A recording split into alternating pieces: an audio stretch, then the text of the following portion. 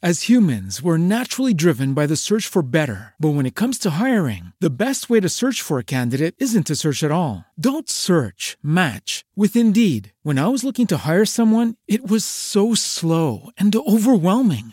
I wish I had used Indeed. If you need to hire, you need Indeed. Indeed is your matching and hiring platform with over 350 million global monthly visitors, according to Indeed data, and a matching engine that helps you find quality candidates fast. Ditch the busy work. Use Indeed for scheduling, screening, and messaging so you can connect with candidates faster. And Indeed doesn't just help you hire faster. 93% of employers agree Indeed delivers the highest quality matches compared to other job sites, according to a recent Indeed survey. And listeners of this show will get a $75 sponsored job credit to get your jobs more visibility at Indeed.com/podcast. That's Indeed.com/podcast. Terms and conditions apply.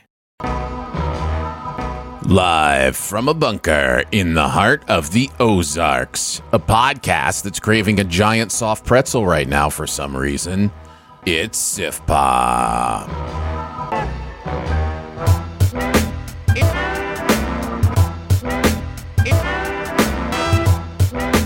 Welcome to Sif Pop Weekly, streaming live most Fridays, or available to download later in your podcast feed, unless, of course, you're a patron. Patrons get perks! Patrons get those perks. You know, I used to work at Annie Ann's. I'm your host, Aaron Dicer, and get this man a ballerina and a plumber. It's Andrew Ormsby, ladies and gentlemen. Ahoy! Each week we'll chat about movies, TV, and whatever else from the pop culture universe is on our minds. And please welcome our guest this week. She can't wait to try a breakfast-flavored ice cream sandwich. It's Susan Comyob Stevens. Woo! Hi. Welcome, that sounds Susan. so gross, but yeah. Yeah. Yes, pretzels and ice cream sandwiches. That is just a smattering of the foods that were in the movies we saw this week. Yeah. Actually, both of those were in the same movie. So yes, we are talking about Magic Mike's Last Dance and Somebody I Used to Know on Amazon Prime today. So those are the movies. How is everybody doing? Susan, how you been? It's been a hot second. How are things going? That's good. It's oddly been so busy. Mm-hmm. I feel like it's really, I don't feel like we got like that usual downtime with movies in January. Like February is a really busy movie month. Yeah. I think there's a lot of great releases, especially with even the streaming going on, but been doing well. Yeah, I think anytime there is a time where generally movies kind of take a little bit of a quality break, the streamers are going, maybe I could go there and, find some audience. Plus, there's just so much content, and there is. And so much content that has been delayed and is finally getting out. And a lot of the stuff you're seeing right now, I think, in fact, both of these, maybe not Magic Mike's Last Dance. I should look that up to be sure. But I know Somebody I Used to Know was written during the pandemic, and that basically Alison Brie and Dave Franco were like, hey, let's write something together while we're cooped up. And that's where it came from. So yeah. So that's kind of, we're seeing a lot of that right now. Like a lot of the ways people were productive when they were locked down are now ready to go, hey, world, check it out. And so there's going to be that glut for a little bit, I think, as we kind of find whatever the new balance is in the world. But you're not wrong. It's been an interesting winter, early year. So yeah, it'll be interesting to see. Yeah. Was the CCA date, was that right around the same time it normally happens, or was it pushed back? It's back to normal. It was back to normal. It's back to normal, yeah. Okay. So, because I didn't know if that was like playing a factor in why you thought like things were so hectic still, even afterwards. Usually between CCA and Oscars, and this year has been this way for me too. It's just I can't get out of my old patterns. I'm watching the movies as they come out, but between CCAs and Oscars, I am usually catching up on TV because there's like a 3-month process where I'm just watching nonstop movies, towards the end of the year to make sure I've seen everything. And I just stop watching television. And so any of my shows that I like or whatever shows that I would like that come out during that time, I have no concept of until, the end of January. So, so for the last 3 weeks or so, I've been really binging a lot of TV and enjoying some stuff. Yeah. And it becomes interesting in that way. We do get a little break after the show is over. I mean, pretty much watched everything Oscars has. Oh, I am watching the shorts right now. I want to watch all the shorts so I can. I try to predict the ballot. Yes.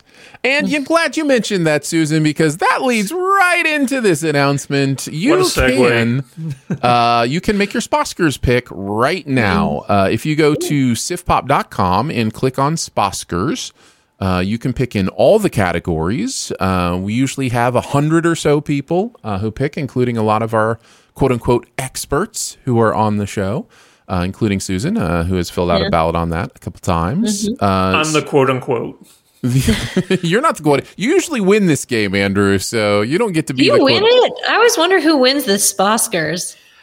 I am terrible at most things when it comes to this show. I'm just going to go ahead and blatantly say that. Like, whenever it comes to the Summer Sum game or Emmys, I never get anything right.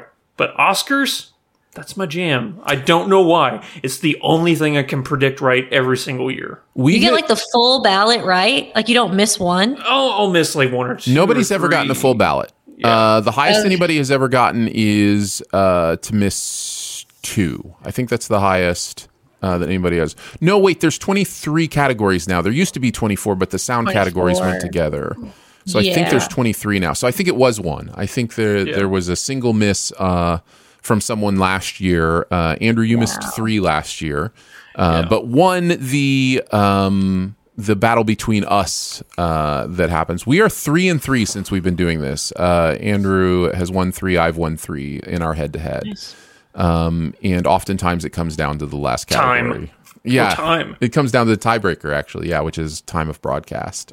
So yeah, it's a lot of fun. If you want to play along on Oscars Sunday, which I believe is the 12th of March? The 12th of March, yeah. This year, we will do a live reaction broadcast to the Oscars with several of the Sif Pop writers and people who are in town.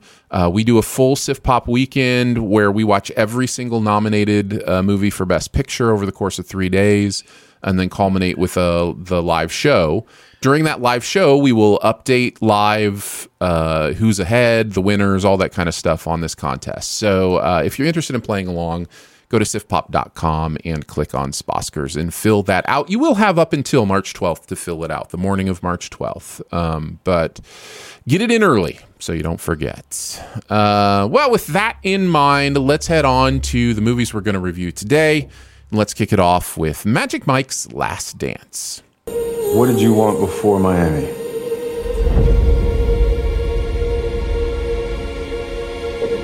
I just wanted to escape my life. I need you. Do you like bartending? It's not really what I do. What is it that you really do? But then you came along and gave me this unexpected, magical moment that made me remember who I really was.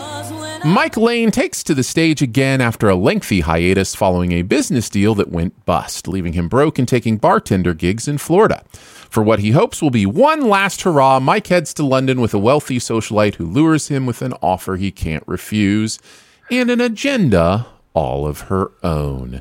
Magic Mike's Last Dance really just brings back Channing Tatum from the people we kind of know from the others, with maybe some cameos. Salma Hayek stepping in to play the other main role in this. What did you guys think about Magic Mike's Last Dance? This, of course, is the third Magic Mike movie after Magic Mike and XXL. Soderbergh directed the first one, but not the second one, but is back directing this one.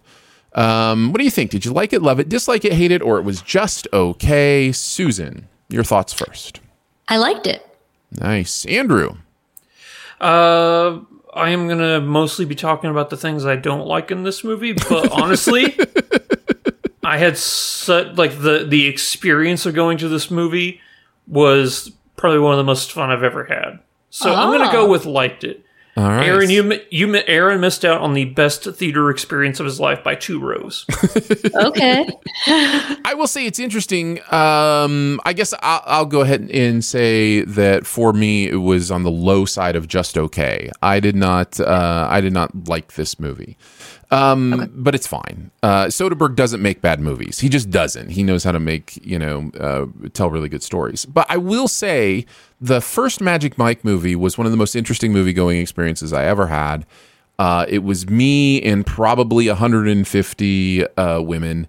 And it was one of the rowdiest crowds I've ever been in. Yeah. And it's what's really interesting about the original Magic Mike experience is that was not the movie Soderbergh was making. He was not making a Celebration of Flesh movie.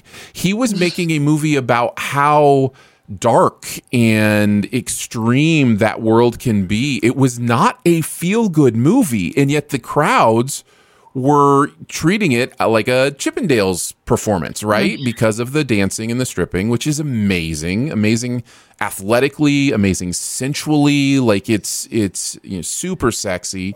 But at the same time, Soderbergh was trying to draw a comparison of that sexiness to the underbelly, right? So that was a really weird experience. Then Magic Mike XXL comes out. And that is one where they're like, oh, we're going to embrace what the crowd thought Magic Mike was going to be, right? Like, we're just going to make it fun, and we're going to have these crazy choreographed dance numbers, and it's going to be wild.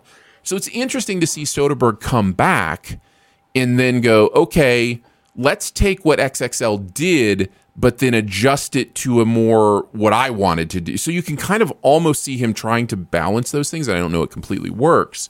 But man, the Magic Mike trilogy is just a really interesting exploration of how the audience can define content more than even the creators can, and it's really been interesting to see. But you guys like this movie more than me, and Susan, it sounds like you maybe liked it the most. So we'll let you kind of kick it off. Tell us about some of the things you liked about Magic Mike's Last Dance. Well, I've watched all 3, and I like watching them all at press screenings because the first 2 they brought in actual strippers that like came into the crowd before the show started. Not that like I cared for that part. I was just like, it really got the crowd going, and exactly like a crowd reaction. This one, they brought male guys or whatever I don't know if they were strippers, but you could take photos with them if you wanted. Male guys, like mailmen, like postal service no, workers? like they were, I was going to say male dancers, but if they didn't really dance. They just like were shirtless models. And taking pictures. Got it, yeah. But, Beef and cakes. giving like roses, but it was in a really nice theater, and they encouraged, which isn't my favorite, but they encouraged the crowd to be reactive. They literally said, don't hold it in. That's what the movie's become. Yeah. So I was like, great. So they definitely did it. I mean, there was somebody who just kept saying, whoa, from like nothing. Nothing happened. It wasn't even dancing. Here's the interesting thing too. Even during this movie, you will hear that the movie itself is creating sound from the surround as if it's audience sound. That is my number one pro. That's my number one pro for this movie. So there's like hooting and hollering and clapping and stuff that feels like it's coming from your audience, even though it's not. It's a weird thing. I did notice that, which did help. But yeah, overall, like I didn't mind the first Magic Mike. I thought it was okay. I did think it was dark. I was surprised because you're right. It was very dark. It was not a happy. It's a weird one. It's not a happy story. I hated the second one. It was so repetitive. No storyline, bore. And then I think they finally met its full potential with this one. I think they picked an interesting story, like interesting enough for what their goal is. They start with a great, like, effective dance scene, solo, whatever you want to call it, intimate dancing. That's a nice way to say it. Effective. I mean, it's your hook. You're like, whoa, here's what we're in for. All right. And then they just sprinkle in a little dancing, not so much, until this big finale where it builds up. And then I feel like it's earned and I want it. Like I craved it. I was like, yes, give me all the dancing now. I'm ready for it.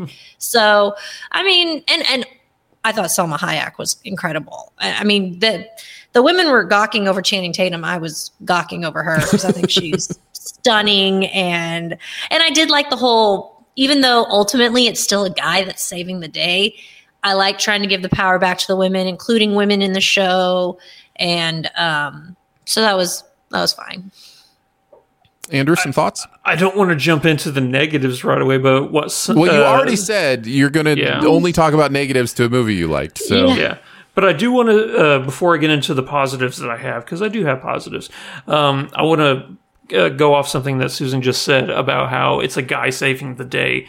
And I think that that's my biggest issue with this movie is I think that the messaging in this movie is so muddled and unsure of itself, because the entire messaging of this movie, they're telling you the whole thing is empowering women and letting women, choose their own fate. Yet this entire movie is predicated on Mike. Yeah. I'm like, it's a conflicting messaging of what you're telling the movie and what your actually execution of the movie is doing. But I did think that kind of part was... Since you're there, can I go a little further on this? It is one of my main negatives as well. I also feel like the movie doesn't do a good enough job at teaching us why Salma Hayek is that character.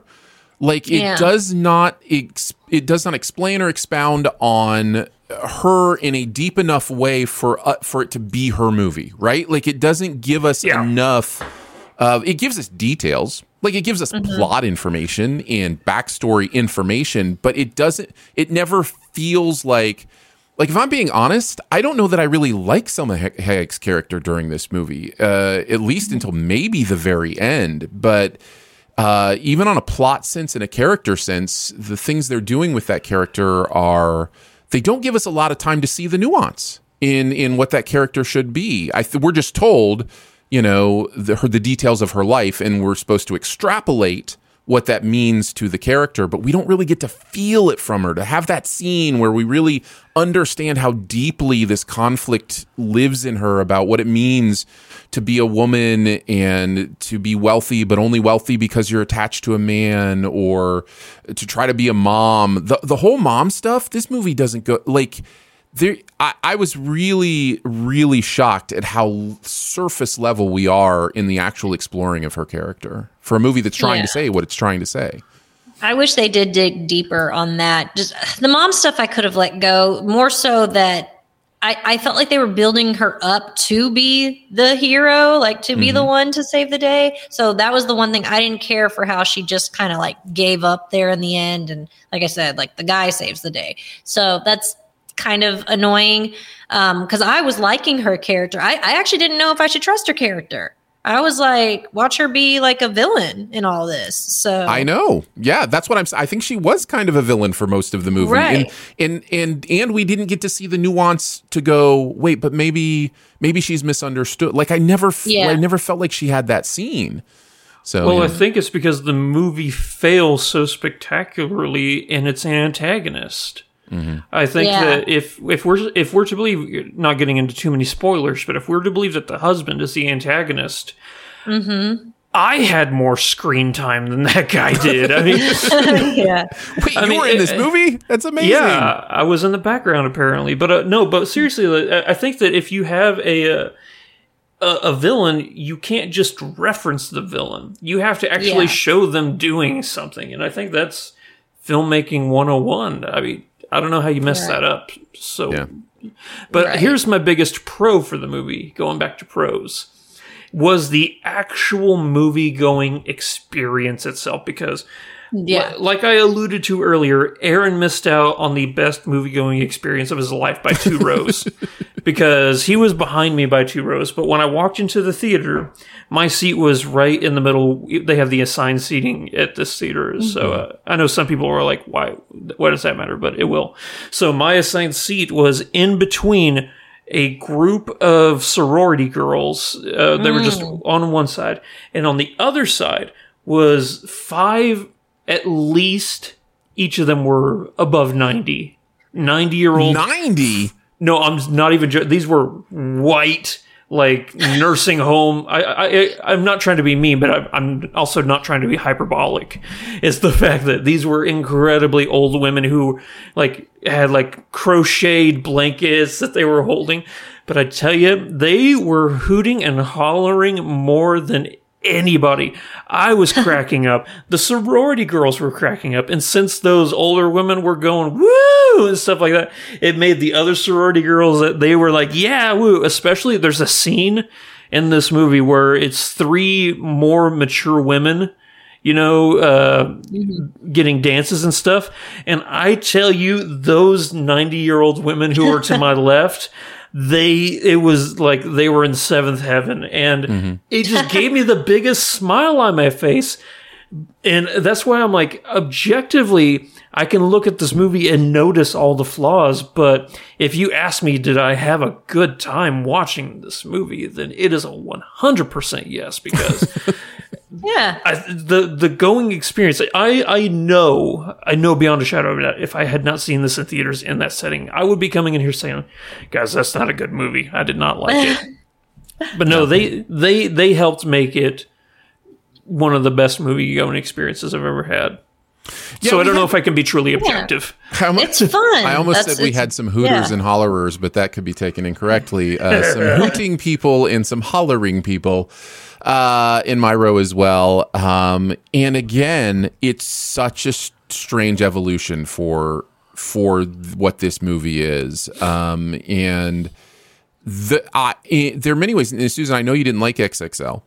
And I don't know that I really enjoyed it all that much either. But I hated that one. But I will tell you, of the 3 movies, I think it does the best at capturing that idea of really just giving the audience what they want. So because the first one, again, super dark. And this one is much more interested in its central relationship than it really is in the flesh, the celebration of flesh. It's all there. The dance routines are definitely there. But yeah. Anyhow, some other things you guys liked. I think the dancing was probably the best in this. That's my main pro. That's just because I feel like they were like, you know what, let's bring some step up quality dancers into this. And that's another reason why I liked it. Cause I actually, even though step up franchise movies are not my favorite, you can, if you allow yourself to just like get entranced by the dance moves, they're really impressive. Oh yeah. And I thought there was really good choreography in this movie. Yeah, it was this movie was one of the best episodes of So You Think You Can Dance I've ever seen. Exactly. Yeah. Exactly. Well, there was an entire montage in the middle of this movie. But I will say, I should have said this in the very beginning. This is the only Magic Mike movie I've seen. I haven't seen the first 2. So, and I was trying. Watch a second. Yeah, I was trying to. Okay. Yeah, you've really made me question whether I want to go and watch the first 2 or not.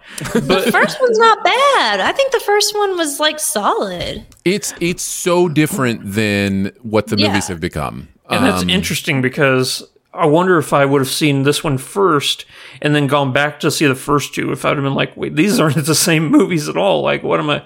It's just there's a real cognitive dissonance when you start thinking about these movies of like, because honestly, there are things in the first movie where you watch and you go, they say the opposite things that the second 2 movies say. Like, they are they have different worldviews, like completely different worldviews. So it's hard to reconcile these 3 movies as a trilogy. It really is. Yeah, they're so different. Like they don't feel they really stand alone, each of them. Yeah. Yeah, I think that's right. There's a dance scene at the very beginning of this movie. It might be like one of the sexiest like movie scenes I've ever seen in my entire life. This is my another pro that I wanted to get to. Soderbergh gets sensuality. He gets it so well. And I think one of the first times I really realized it was watching Out of Sight. The love scene in Out of Sight is so incredibly sensual and tactile. It's not explicit. In actually, neither is any of the dancing in this movie, by the way. It's not like explicitly nude or anything like that. No. It is sex with clothes on. The dances are, basically having, I didn't even say basically, it's every sexual position you could imagine, but with clothes on. It's athletic sex with clothes on, is what it is. But it's not, man, I just had a realization. The movies we're talking about today deal with the idea of sensuality and nudity in really specific, and they make the same point in the exact opposite ways. That's really interesting. Sorry, that just came to me. But Magic Mike makes the point that you don't have to be naked to be sensual or even sexual. No. Like it's, there's that thing, and part of what the movie tends to be about is that idea. And he's so good at it. He's so good at it. I mean, it is fire. It's just fire. Yeah. So it is. Yeah. Yeah, that scene in the ballerina scene made me really appreciate the difficulty of this type of choreography. Mm-hmm. Yeah, yes. Definitely. So you're saying that this type of dance style isn't really in the first two movies? No, I don't think so. It's not like that. Not to that extent. No. Here's basically what it is. The first movie, and again, I know how different this sounds, but the first movie is about how false the idea is of presenting your body and those kind of things. The second movie is almost the exact opposite, and it's about how celebratory it can be for women to break out of the repression of their lives and hoot and holler and just admire the physicality of the things that men are doing. And I think there's a chair dance or two in the second movie. A lot of chair dances. There's a lot. It's so repetitive. But God. The chair dances are different than the dances we're seeing here, because chair dances are still about almost a non-participatory idea of this. The dances we're seeing here, that first dance, the ballerina dance, and even these versions of the chair dances are much more about participation. They're much more about two people instead of one, right? Like, so yeah, it's different. Every single movie is different in that way. Mm-hmm. So yeah. Yeah. Any other thoughts? I Positives. think that we can go to negatives. That's fine. I think that the daughter character is so underutilized here. It's pointless. We didn't even need her. Yeah, there's a whole side thing with the daughter, and there's a side thing with the butler and everything. Mm-hmm. And it seemed like they were characters that were never fully realized, but they were also written already to the point where I don't want to take them out. So it's like they're just there to move the plot forward. They don't actually do anything. They're decoration. That's a good way. I would go so far as to say the only fully realized character in this movie is Mike, and a lot of that might be that we've seen him in other movies.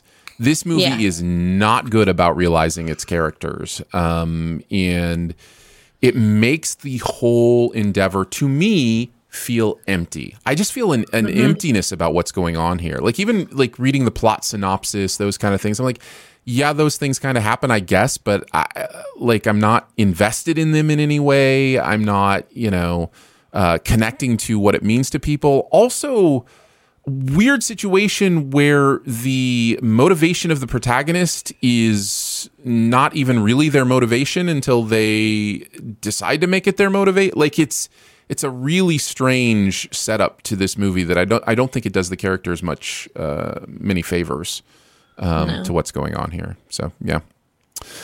Other thoughts? Anything else you guys want to say?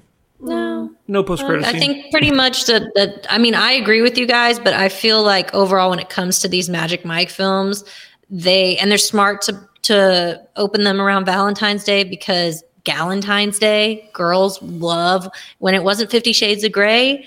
This comes in, and they love to just watch a movie that entertains. So most of my friends are probably not going to care about the story at all. Like, I have friends who love the second one. They're like, oh, the second one was great. Like, so I think it's doing its job, because I don't think it necessarily cares about the story as much. But you're right. It could have done better with its characters. I guarantee you Steven Soderbergh cares about the story. I just think he had a difficult time rectifying what the movies had become with his vision of what the movies were. So yeah, it's an interesting one for me. I think there is something to be said for a progression of society away from repression, especially sexual repression. This idea that sex isn't something we can talk about, it isn't something we can know about. Like, it's just it leads to people being closed off about a very real part of their life, and the idea that we can have entertainment that is safe and fun way for women to, let that go. I think even Channing Tatum has a paragraph in this movie about, are you ready for the waves of sexually repressed, women, and how that's going to, hit you. And I think there is something to be said for exploring that, trying to understand that, and trying to do better as a society about being more open about sexuality. But at the end of the day, it's as a movie, it's just not a good movie. It's just not a good movie. So it may be a good experience, and it may be a fun experience, but this is not a a movie, in my opinion. No, 100% objectively, there's too many flaws with this movie. No, there's a lot of flaws. Yeah. I'm looking at it as an entertaining standpoint. That's all. Yeah, and that's fine. There's nothing wrong with that. There absolutely, we talk about that all the time here. There are many different purposes that people have in watching content or experiencing content, and entertainment is a perfectly valid reason to enjoy something. So yeah, there you go. That's Magic Mike's Last Dance. As to yet to be seen if it actually will be the last dance. We'll see. I'm guessing on what I've heard about the returns on this one. I think it will be Magic Mike's Last Dance. All right, let's move on to our next movie. Somebody I Used to Know. Allie? Sean! Oh my god! What are you doing here? I'm just visiting my old haunts on the off chance I might run into an ex from 10 years ago. How many have you run into so far? There she is.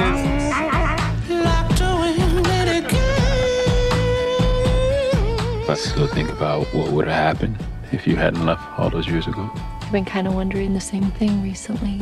Like if maybe I made the wrong decision.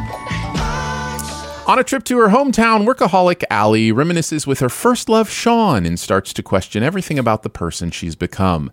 Things only get more confusing when she meets Sean's fiancée, Cassidy, who reminds her of the person she used to be. This is Alison Brie as Allie, and Jay Ellis as Sean, and Kiersey Clemens as Cassidy. Danny Pudi, who has been friends with Allison since their days on Community, joins in as well. On some of the fun. Haley Joel Osment in there, some others as well. Didn't really hear much of anything about this until just, this last week, and it is out on Prime. What did you guys think? Did you like it, love it, dislike it, hate it, or it was just okay? Andrew? Did not like it. Okay. Susan? I liked it. I would say a little higher side of liked it. I loved this movie. This is one of those movie experiences for me, and I get to start because clearly I liked it more than the two of you. Although Susan, it sounds like you liked it quite a bit as well. I did. I have this thing that happens sometimes during movies where a movie will start, we'll get a few minutes in, and I'll just be like, oh, please don't be this kind of movie. Please don't go here. Please tell me this isn't what you're doing. And at every step of the way, this movie avoided falling into those tropes and traps. And I was so pleased with the story that I was being told, with how human it was, how authentic it was, how it felt so much more in tune with modern ideas of, what it means to love, what it means to be in a relationship, all those kind of things. This movie does so well. You add to that the fact that Alison Brie is just so charismatic, and she is a terrible person, hopefully trying to become less terrible by the end of the movie. Yeah. And yet you're still drawn in because, unlike what we talked about with Magic Mike, we do get to see her nuances. We do get to see those conversations where she starts to realize how she's terrible and what she's done. And those kind of things. I don't want to spoil any of where this movie goes, because I think part of the real fun of this movie is how it counteracts normal ideas of rom-coms and where you think things are going. It's a little counterintuitive. But man, I really, really liked, I believed everybody in this movie, and really, really liked the authenticity of those relationships. Susan, you want to talk now? Like, what are some of your general thoughts? Yeah, I mean, I think you hit on a word that I've been using the most to describe this, which is authentic. And that is, I know I've said it a million times how rom-coms are my favorite genre.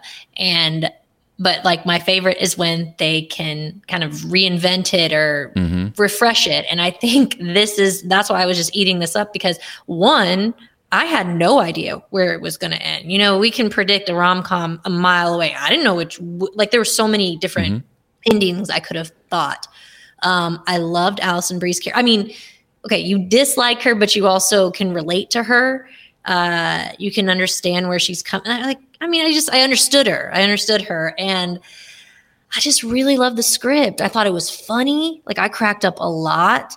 They do avoid a lot of cliche like tropes that we see in rom-coms. I love the message that they're trying to say. Like, it's, you know, I don't know if that will be a spoiler if I say what the message really is let me put it this way. This movie, again, succeeds at the thing I think Magic Mike was trying to do with its message, right? Like, this movie is about the idea of what it means to be a fully realized woman who has, things that they want to do, desires, and it wrestles with that in a way that both thinks of the negatives and positives to, pursuing your dreams or what that might look like for you. And it puts it not only in relation to one female character, but two female characters. We see two female characters go through the nuance of what those kind of decisions mean. And it really lets the females lead.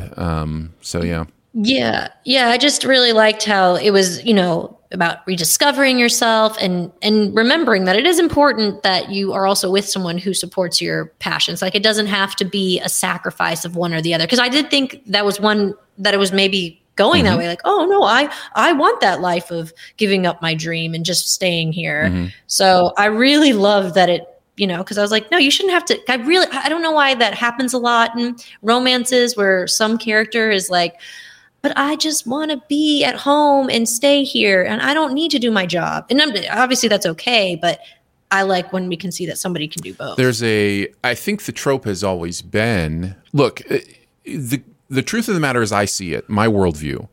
There's something really beautiful about sacrificial love. There's something really beautiful about the idea of looking at somebody and going, we are a team, we are partners, I love you, and therefore I'm going to give this thing up that is important to me because I know it's better for the team, for us to go this direction or whatever. The problem is, in a male-dominated storytelling, culture that we've had for a long time, it's almost always the female who is sacrificing so that the man can pursue something big and something meaning. You know what I mean? And so it takes this beautiful idea of sacrificial love and turns it into a very gendered, unfortunate thing and becomes sexist in that way, in my opinion.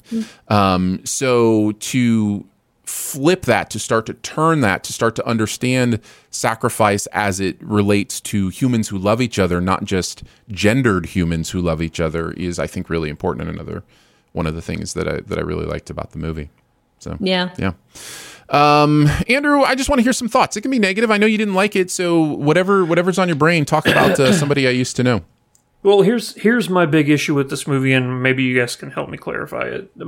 I didn't, the entire time I was watching it, know what type of movie this wanted to be. Like, when the movie first started, I thought it was going to be like Garden State. And then after that, it turned into like, oh, is this going to be Ticket to Paradise? Like, is it going to be the classic? And it kind of, whenever I was starting to get a grasp on like what the movie was trying to be, it would switch in my mind. I'm like, okay, so I never throughout was I like comfortable in like the type of story I was being told, because I never knew what type of story I was being told.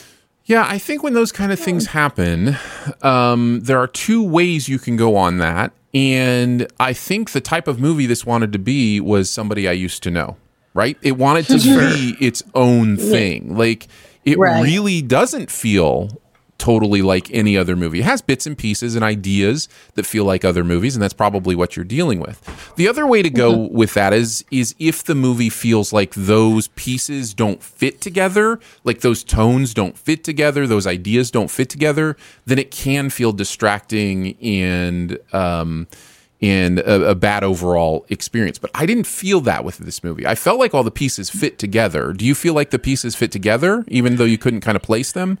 Oh yeah, absolutely. It was. It felt like the tones in the movie shifted, and that's what it was for me. That was like, there is a little bit of it. There is a little bit of a tone shift from L.A. to Leavenworth, which, by the way, I'll say this right now. Some of my best friends lived in Leavenworth for. Oh, that's a real place. That is a real place that really looks like that. Lived there for years. It is also a tiny town. Island. Like it's. I don't think it's an island. No, I was thinking of some other place, but yeah, you're right. But it's a small town. It's not like it's a giant area. So it was really interesting to see them in Leavenworth. But I do think there is a little bit of a tone shift from LA to the rest of the movie, basically. In almost the comedy of it, the stuff in LA is a little over the top. Like, and I think that's intentional. Like we mentioned the breakfast flavored ice cream sandwiches or some of the jokes in those first 5 to 10 minutes. The way the reality show is kind of portrayed is really kind of over the top, almost satire. It's so over the top. So that was a little bit of shifting down for me. I do think it's intentional. I think we're supposed to see Los Angeles as this over the top, satirized place, whereas Leavenworth is like, oh, here's where we find humanity and authenticity and those kind of things. So that was the tone shift that I felt. Yeah. But I think it was too bad. Yeah. I didn't mind it. I didn't feel like the tone shifted too far off from me because I always felt like there was a little bit not dark, but maybe a little bit heavier than like a really bright romantic comedy. But again, that made me feel like I was walking into a romantic comedy that was realistic, like almost like kind of like a 500 Days of Summer vibe for me. Like those kinds of just like, I don't know. And I think that it touches, I may even makes a joke, like you're not going to like my best friend wedding me or whatever. Oh, yeah. And, but which I don't think they like copied that at all either. So I agree. I think it just wants to be its own film, and they do a good job of that. It also does this amazing job at turning your audience motivations on their head. So in most rom-coms you go into, the thing the movie wants the audience to root for is a relationship, right? The thing it tries to make the audience root for through a meet cute and then things that keep them apart and then, let's get them. Hopefully they'll get back to, like the idea is the movie wants us to root for a relationship. Other rom-coms that are like this, the movie wants us to pick a side. They want us to go, okay, who are you rooting for? What is your, who do you want to be together in this movie, to see romance between? This movie hints at both of those things before going, what we want our audience to do is to care about these characters and want them to grow. That is such a really interesting shift that happens in this movie that by the end, I'm not rooting for any particular relationship necessarily. I'm just rooting for all of these characters to figure things out and to grow and to know who they are. That's tricky, and I think the movie pulls it off pretty well. So I really appreciated that about the movie. Here's my biggest issue with the movie. I don't think Sean is a good character. I think interesting. Really? Yeah. Because at the risk of being spoilerish, whenever Allie gets into town and, she's sitting at that bar and they have that initial meeting and stuff. Then they go out and they have this great night, they get giant pretzels and they go dancing in like the town square and everything. He's getting married in a week and he's out here flirting with his ex. I think you're feeling exactly the things the movie wants you to be feeling. I don't think that's accidental. I mean, he's not the only messed up authentic person in this movie, though. Right. I would say a lot of people would say Alison Brie's character is really unlikable. Well, yeah. I mean, she is. just right. So it's like, I think you're right that but again, I think by the end of it, they explain well enough why the characters were the way I think were. It feels very authentic. I think none of his decisions feel over mustache twirly or over the top. Like, it feels authentically like what a human being might do if confronted with the situation he was confronted with. Is it a wrong choice? Yeah, I think we'd all say it's a wrong choice. But it definitely feels like a choice somebody might make. Even a person who's typically a good person might make that choice. Yeah. That's... It's just, these characters are also, they're human. They're not the typical rom-com characters who, usually the male lead, you think of 27 Dresses or something, and the boss that she was going after was just Mr. Perfect. I mean, not a single thing wrong with him. I mean, we're not perfect. So I appreciated that about the movie. Even his own fiance wasn't that perfect herself. I agree. She had her flaws too. Yeah. I think it's really, again, I just come away from it going, I don't know that I've ever seen, that's probably too much of an exaggeration. That's a bit of hyperbole, but it's very rare to see a movie treat its characters with this level of authenticity and humanity in a rom-com like this. It's usually a lot more cookie cutter. And I have to, just because I mentioned 500 Days of Summer, and I don't know if Joseph Gordon-Levitt's mentioned this. I know I've seen him mention it in interviews and stuff, but it's a very one-sided point of view. You automatically root for Tom. But in reality, if you really watch it back, is he not the problem because he's not listening to Summer? It's just, I think this film does a really good job of showing all points of view to where I can see where all the characters are in the wrong or in the right. I don't feel like even though it's obviously Alison Brie's character, I don't think it's just we don't not naturally root for her. We could, but we don't. I don't know who we root for. We just, like you said, we root for Julie Haggerty is who we root for. Always root for Julie Haggerty. Always root for Julie Haggerty. That's one of our primary laws here at Sif Pop. What else do we want to talk about in this movie? I don't want to give things away. We won't do a Sif spoil on it. It's not like there's a lot necessarily to talk about that we need to spoil. But I also don't want to kind of ruin your own experience if you haven't seen it of kind of what goes on. I think this movie's really funny. I guess we haven't talked about the humor. I laughed quite a bit in this movie. Laughed a lot. And I think that is very difficult to do sometimes. So many of the side characters, the idea that her mom is always having sex at their house and she just always happens to be walking in on it. There's just some really funny things like that in this movie. So. I love Haley Joel Osment's movie references. Oh, Haley Joel Osment is hilarious in this movie. So good. He's so Brendan good. Fraser, Blast from the Past. And it's so good because somebody like that. I am kind of like that. That person who in the movie has such a good balance of being rolling your eyes at that person, but also kind of inside kind of giggling. It is kind of funny. And the movie is so devoid of the big moment where the big conflict is set up, where it's but then, I guess the only place would be maybe the parents of the bride stuff. But I think the movie very smartly just uses that as a plot piece as opposed to trying to make it full backstory. It just allows it to be a reference point to what's going on with the main characters.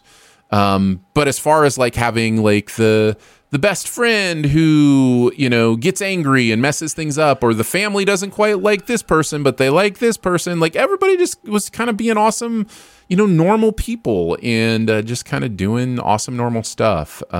So yeah, I think the movie really handled that stuff well. Yeah. And I will mention, maybe it's my one last thing. If you guys have anything else you want to mention, feel free. I will mention as my one last thing that revelation I had that this movie also separates nudity from sexuality in the opposite direction. Literally as a major plot point of this movie is the idea of that nudity doesn't have to mean sexuality. And I I find that really interesting how the two movies we reviewed today are related in so many different ways. Why wasn't our best ever challenge best nudist movies? Best non-sexual nudity in movies? No, that's an interesting topic. And honestly, again, back to the repression thing, we could do a much better job at understanding the human body is not inherently sexual. Like, it's okay, people. Like, you guys have any last things? Olga Merediz, who plays Jojo, the mother. Yeah. Every single time I see her in something, I just want to give her a big hug. Yeah, she seems she's the so best. awesome. Yeah. Like in The Heights, great. I fell in love with her when she was the abuela. And here, she has a loving presence to her. And she just makes me smile whenever I see her on screen. It's another really realistic character. And with both her, and I love, again, that's another thing.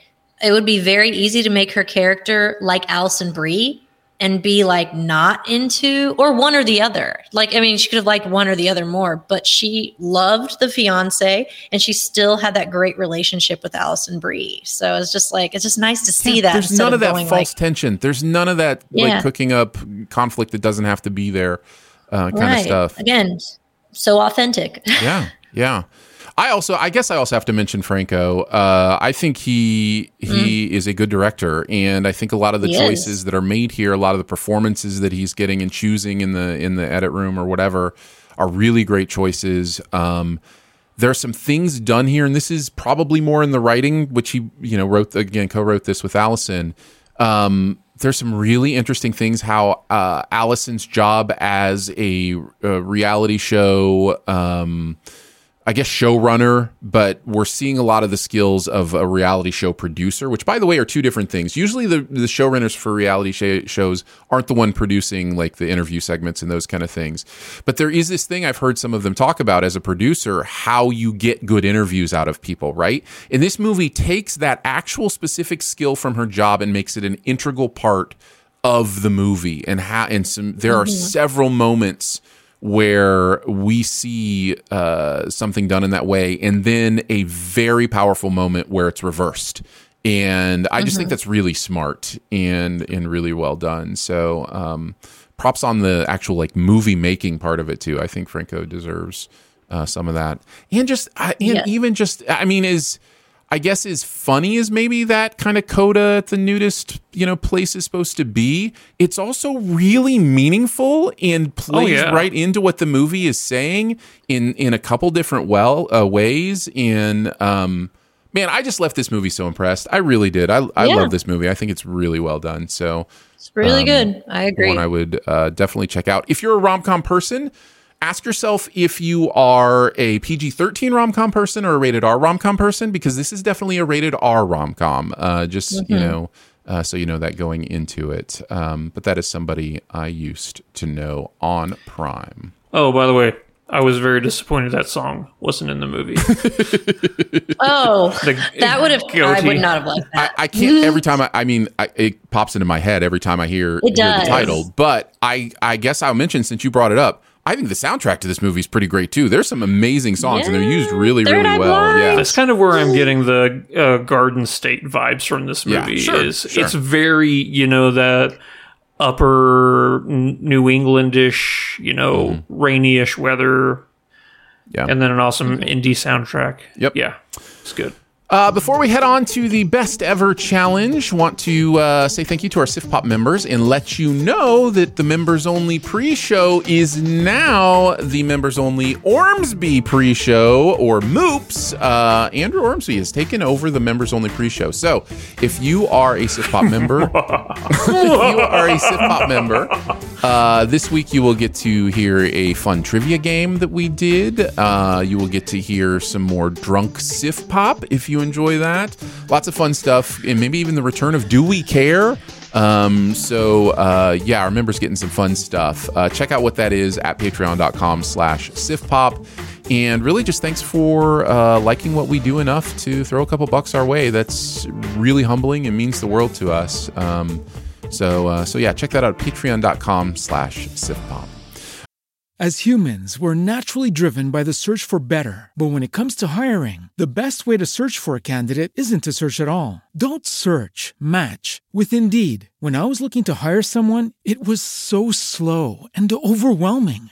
I wish I had used Indeed. If you need to hire, you need Indeed. Indeed is your matching and hiring platform with over 350 million global monthly visitors, according to Indeed data, and a matching engine that helps you find quality candidates fast. Ditch the busy work. Use Indeed for scheduling, screening, and messaging so you can connect with candidates faster. And Indeed doesn't just help you hire faster. 93% of employers agree Indeed delivers the highest quality matches compared to other job sites, according to a recent Indeed survey. And listeners of this show will get a $75 sponsored job credit to get your jobs more visibility at Indeed.com/podcast. That's Indeed.com/podcast. Terms and conditions apply. All right, best ever challenge today is best ever dance movies. Now, I will say this is not best ever movies that have a lot of dancing in them. This is best ever movies where the dancing is part of the actual plot. It means something to the movie, not just that people dance. So, people know my number one movie of all time, Singing in the Rain, not really in this category. It's not a dance movie. It is a movie with some amazing dancing, but it is not a dance movie. So, well, whoops. Did you misunderstand the task at hand, Andrew? Well, apparently, because the movie just mentioned is on my list. So. Well, there you go.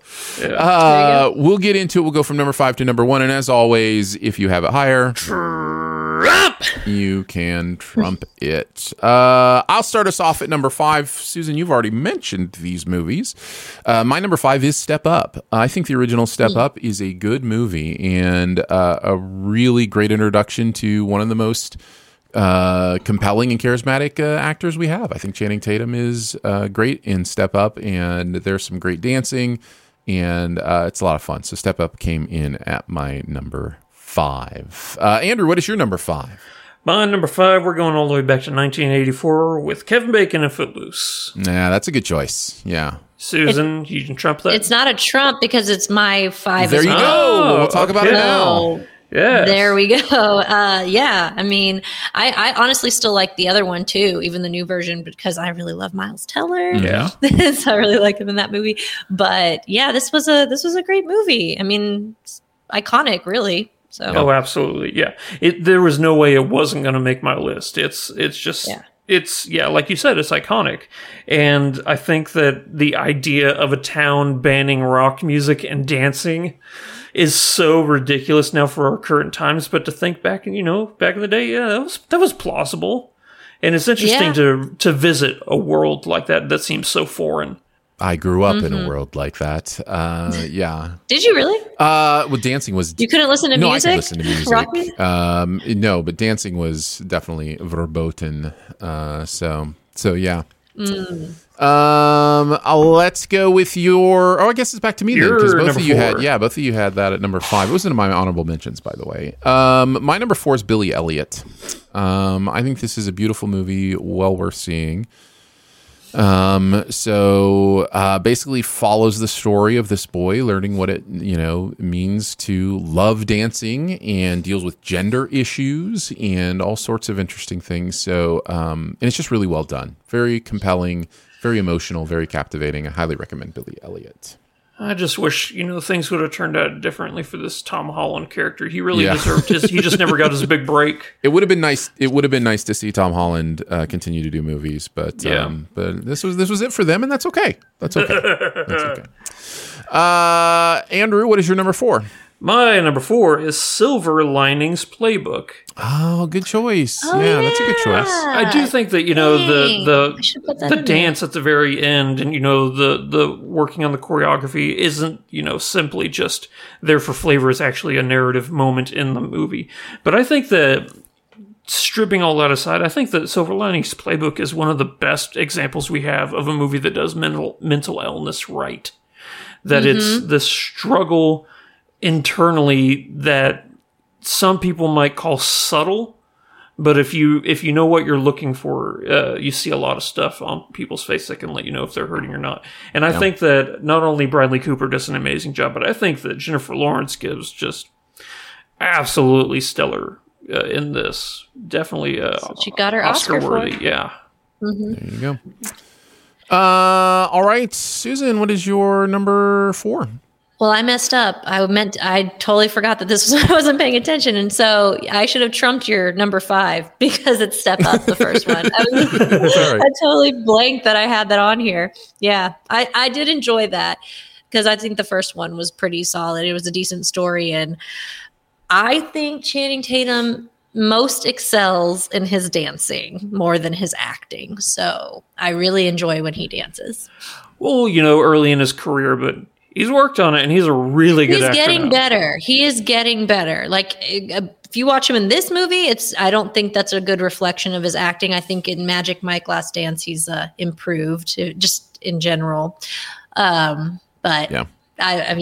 I was glad to see he was such a great dancer. All right, on to our number 3s. In at number 3, I have Happy Feet in at number 3. So that is the... Why did I just forget the director's name, Andrew? Because names escape me. George Miller, right? Yeah, George Miller. Yeah. The Mad guy Max who Fury did Mad Max Fury Road. And Happy Feet. And Happy Feet, yeah. Polar opposite. So Happy Feet is a lot of fun, and I think I love the dancing in this movie. I love the choreography of these penguins. I think is really fun. The story, it's the story, but this movie's really good. So yeah, definitely. Absolutely. All right. I actually haven't seen it. You've never seen Happy Feet? Really? Oh, you should check it out. Yeah, it's a good movie. Yeah, it's a lot of fun. Mm-hmm. All right, on to your number 3, Andrew. Might get trumped. This is where I have Dirty Dancing. Oh, no, it was in my honorable mentions. Okay. This is a movie that will also get you hot and bothered by the dancing in it. And no, I think that the chemistry between Jennifer Grey and Patrick Swayze is like next level. It's just so good. Yeah. It is good. Yeah, I think it's definitely worth a mention for sure. All right, Susan, what do you got at number 3? I've got West Side Story, but the 2021 version. Oh, because I am not. Yeah, I think I've seen the original and it bored me. I'm sorry. I'm so sorry. Now, how is this about dancing? I just like the dancing in it. They do a lot of dancing when they're like. So this is what I'm saying. Does it have to be? I thought the rule was that they had dancing. No, in it. literally, what I just said was it's not about movies that have dancing in them. It is about movies that feature dancing in the movie. Then I misunderstood that. Like dancing is a narrative plot point to it, right? Yes, is something. Yeah, that's actually like is the word diegetic? Like when music is diegetic, it means it's actually happening in the actual universe kind of thing. So as opposed to a musical. I guess this is the same goof as putting. I didn't put singing in the rain, but I guess that might be a thing. There's just so much dancing in this movie. There's lots of dancing, let's go here. I mean, a lot of the plot centers on an actual dance at the high school. Like it's not, so there is a big dancing scene. The dancing in this movie is like telling a story. Like, I mean, like correct. It's almost the dialogue. It's almost like dialogue. So correct. I just naturally. But that's a hyper realistic thing. That's not something that really happens in the streets of New York, right? Like no, right? Yeah. So that's what I'm saying. Yeah. Susan, I'm going to be your ally. Whereas on this one. I want to be an ally here as well because I know that's why I said it. The high school stuff is diegetic, so to speak. The dance at the high school is an actual dance that would authentically possibly be happening in the universe. So I think we can count that. So yeah, I remembered when that came up. I just thought about how much I liked the choreography in this film. That's part of the reason it like blew me away. Mm-hmm. But yeah, that's why I picked it. But I guess I didn't completely understand the rules. It's so good though. So it's always worth mentioning. It's great dance. It's so much dancing. According to Aaron, West Side Story is very diuretic. Yeah. No, that is not the word I used, but it's very diabetic. Yes, you're getting closer or further away, depending. All right, on to our number 2s. My number 2 is Black Swan. Aaron, if you wouldn't mind. Traffic. Trump. Thank you. I guess we know where you have that. What is your number 2, Andrew? Well, I guess I didn't fully because this is where I have Singing in the Rain, but I thought that was like part of their job. Like, isn't Moses Supposed? You've seen this movie a million times, Aaron. Isn't Moses Supposed them choreographing a scene for the movie? No, it is them trying to learn how to speak properly, to say things with proper diction and those kind of things. So, well, what about at the very end of the movie when we see him dancing with the woman with the long shawl? Yep. Isn't that like a recording for that is a little bit metaphorical, but the actual scene at the end where like the gotta dance, like that whole thing, that is like part of a movie that they're making. So yeah, definitely. Okay, so it's your number 1. You just didn't know. Nope, I took a much stricter view of the category. You did, but that's okay. That's okay. So that would be Susan's number 2 then. Well, I hope this still counts. I know my 1 is safe, but I picked The Greatest Showman. But I mean that they're actually dancing in their show, pick. Right? It's fine. Yes, perfect, great. Yes, Greatest Showman. They're dancing in their show. Like I think that's what they're doing. Yeah. So, and that's the image that comes to me is just the opening number. Is they're like just them dancing, and then and they dance at the end too. So they're doing that. But I mean, I just love The Greatest Showman. I think it's such an amazing movie, and it's one of my favorite cinematic experiences as well. I bought the soundtrack like immediately. Yeah, right when I got off, like out of the movie. So yeah, we need more, ball, man. We need more movies that champion great people like P.T. Barnum. Andrew's trolling me right now. Andrew's trying so hard to get me to go off on this movie, and I'm not going to do it. Yeah, not going to happen. I like it. I don't blame you. Honestly, I am 100% with you, Susan. Objectively, like this movie it could possibly be the greatest musical of all time if they hadn't named him P.T. Barnum. Sure, I know his backstory. I know he's not a good person, but just as the movie, it's like so good. It's so good. So good. The music is incredible. It is. The music is absolutely insane. It's so good. Yeah. All right, on to our number 1s. If you know me, you already know what my number 1 is going to be. It is Swing Kids. This is a movie that Aaron and pretty much only Aaron champions. The Aryans? Oh no, that is very unintentional. Especially considering the subject matter of the movie itself. Yeah, seriously, taking place in World War II Germany. And this is about 2 friends, one of whom joins the Nazi youth and the other who doesn't, and how swing dancing is a part of their common love and can bring the world together. It stars a young Christian Bale doing some amazing work, and Robert Sean Leonard as the 2 main characters. It still, to this day, does not have a high-definition release. It is still only available on DVD or streaming at a lower quality. So keeping my fingers crossed that somebody will give this the 4K upgrade. Never happening. But hope that it might. So Swing Kids is my number 1. You can learn some editing software yourself, Do some but I don't have access to the like original prints or anything to do like a full high scan res. How hard can that be? Yeah. Andrew, what is your number 1? I think we know. Yes, Aronofsky is coming back. He's taking me with Black Swan. I think that the performance Natalie Portman gives in Black Swan is like one of the greatest performances ever put to screen. She's asked so much. Forgive me if I'm wrong. Didn't she do this movie while she was pregnant? And yes, and that's just absolutely crazy. What she put herself through physically, mentally. This had to be such a demanding film for her.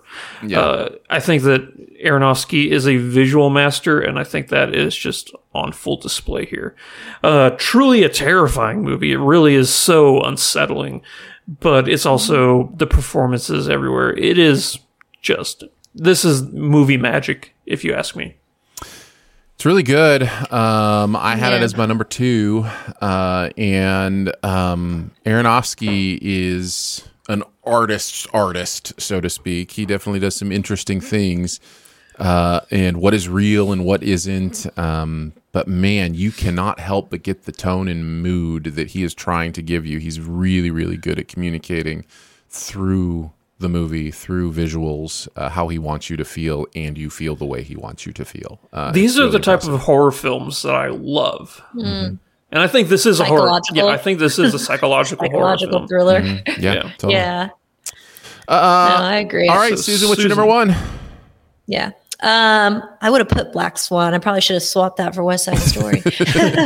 But my number one, I was so excited to put it on here. Center Stage. Love this movie so much. I will watch if I see it on a streaming, like it doesn't matter, I'll watch it again. I don't know what it is about this movie, but it gives me so much like nostalgia and feel good. I guess it's like, I mean, it's a rom-com, but like with dancing, a lot of dancing.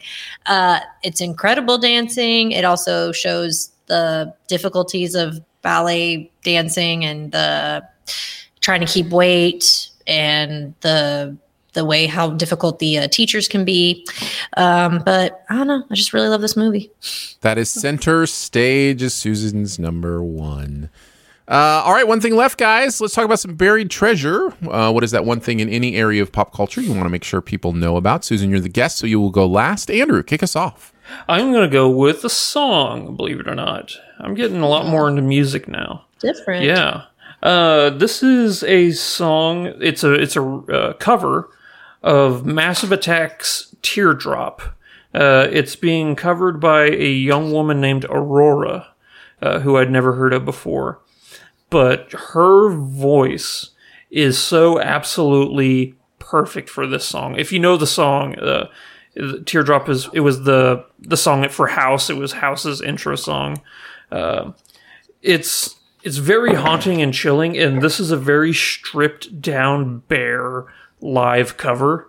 It's just her, a keyboard, a guitar, and I don't know what they're called, but they're the percussion boxes that you sit on and you tap.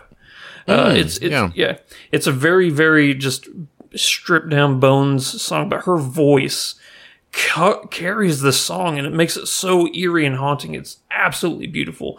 And the fact that it's done live makes it that much better, just live in a studio.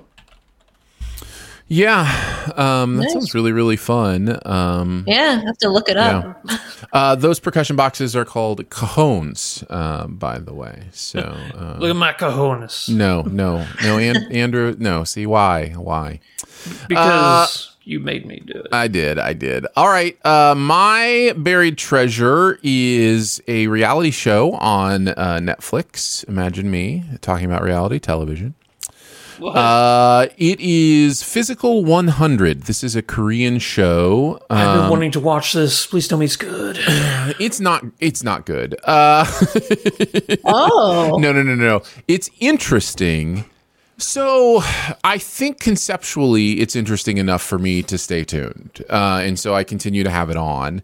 The concept is that it starts with 100 very physically fit people. The entire conceit of the show is the idea of what body type is the most athletic or strongest. And so they have every person who is a part of this has done a plaster cast of their upper body. And those plaster casts are displayed in like a museum kind of setting. And, almost like a Michelangelo's David, kind of situation without the full frontal nudity. And so each of these not just represents, but is the torso of one of the contestants. And then they compete in a series of challenges to see who will win. And the winners continue on, and the losers have to take a sledgehammer to their torso because they are not their body type is not the fittest or whatever. It sounds a lot like that. What was that? It wasn't Ink Master, but it was kind of like the body painting show. Oh yeah, Skin Wars, I think is what that was called. Yeah. And after you got eliminated, you had to go wash the body. It was very awkward. Yes, that's right. So anyways, there are lots of different kinds of, like, some of the strong people are more like linebacker strong. Some of them are more martial arts strong. Some of them are mountain climbing strong. There's a baseball player. In fact, the baseball player is the only American in the show. He plays baseball over in Korea. And so every once in a while I'll be like, hey, somebody's speaking English. It's always that guy.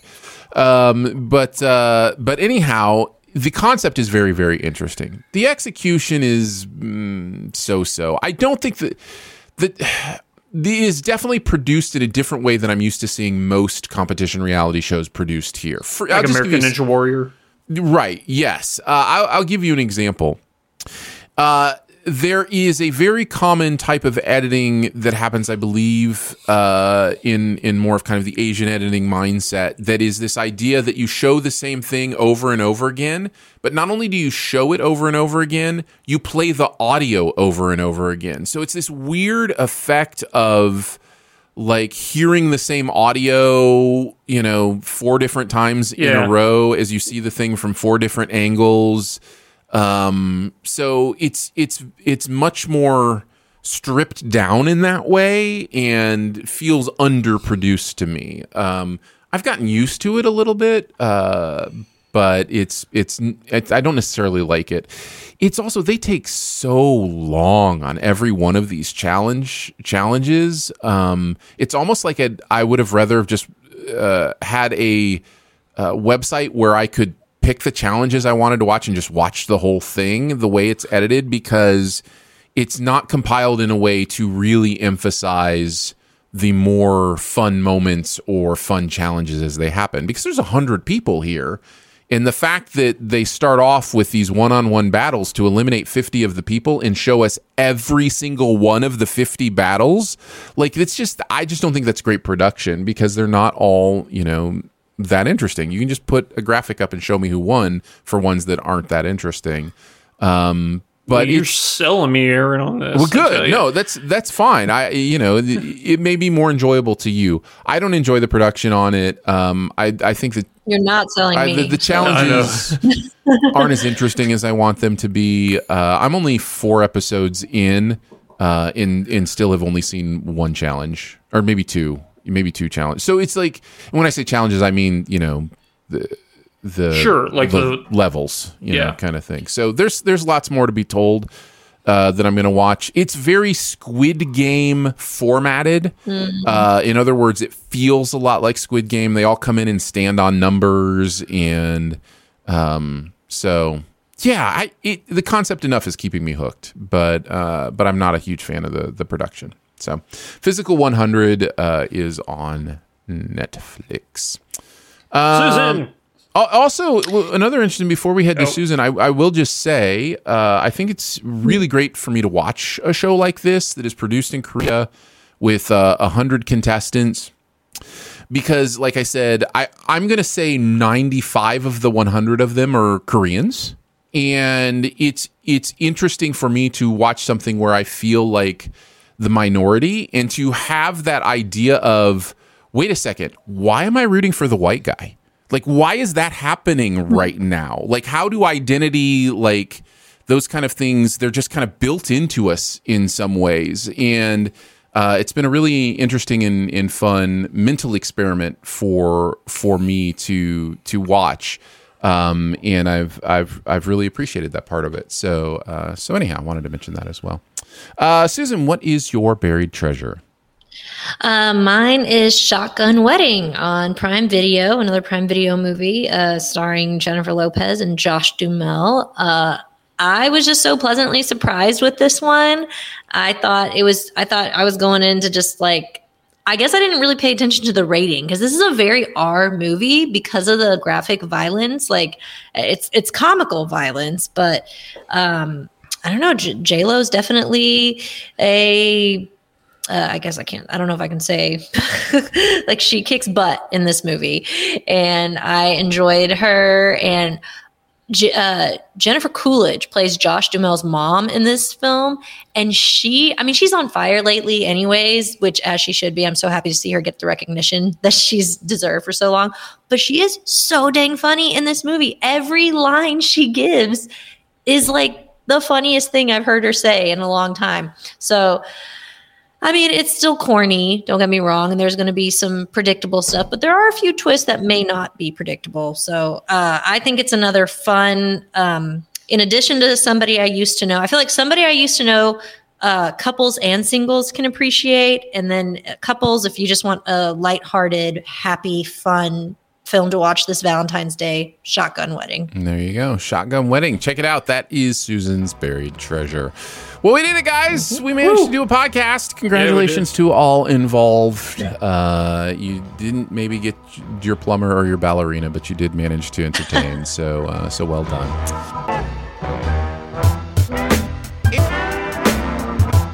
Thanks so much for joining us today for Sif Pop. It is part of the Studio DNA podcast network. You can find out more about other shows on the network at studiodna.media or by searching Studio DNA in your podcast player. Huge thanks to Andrew for hanging out again today. Well, thank you, buddy. Big thanks to producer Phil for producing the audio and video show. Thanks, Phil. Big thanks to Susan for coming in again today. Susan, tell people where they can find you. Find me at thischicksflix.com, or I'm on the socials at thischicksflix. That is This Chicks Flicks with X's for chicks and flicks. Thischicksflix.com to check out Susan's work. Appreciate you, Susan. Thanks for coming on. Thank you. Thanks for much having love me. and gratitude to our Sif Pop members as well for giving monthly to make Sif Pop a real thing. Support starts at $3 a month. You can check out all the different things, including the bonus episodes for some of our members. You can check that all out at patreon.com/SifPop. Thanks for looking at that. Lots of ways to connect with us. You can leave a comment, a rating, or a review at Apple Podcasts or Spotify or wherever you listen. You can also email us. Yes, we still have email. feedback@sifpop.com if you want to do that. And finally, if you're having a good time, your movie-loving friends will probably like the show too. So make sure you let them know about it and that listening is much easier than maintaining a positive body image while watching Mike and his friends do their magic. We will be back next week with Ant-Man and some other stuff. So we will see you then. Bye. Bye. As humans, we're naturally driven by the search for better. But when it comes to hiring, the best way to search for a candidate isn't to search at all. Don't search, match with Indeed. When I was looking to hire someone, it was so slow and overwhelming. I wish I had used Indeed. If you need to hire, you need Indeed. Indeed is your matching and hiring platform with over 350 million global monthly visitors, according to Indeed data, and a matching engine that helps you find quality candidates fast. Ditch the busy work. Use Indeed for scheduling, screening, and messaging so you can connect with candidates faster. And Indeed doesn't just help you hire faster. 93% of employers agree Indeed delivers the highest quality matches compared to other job sites, according to a recent Indeed survey. And listeners of this show will get a $75 sponsored job credit to get your jobs more visibility at Indeed.com/podcast. That's Indeed.com/podcast. Terms and conditions apply.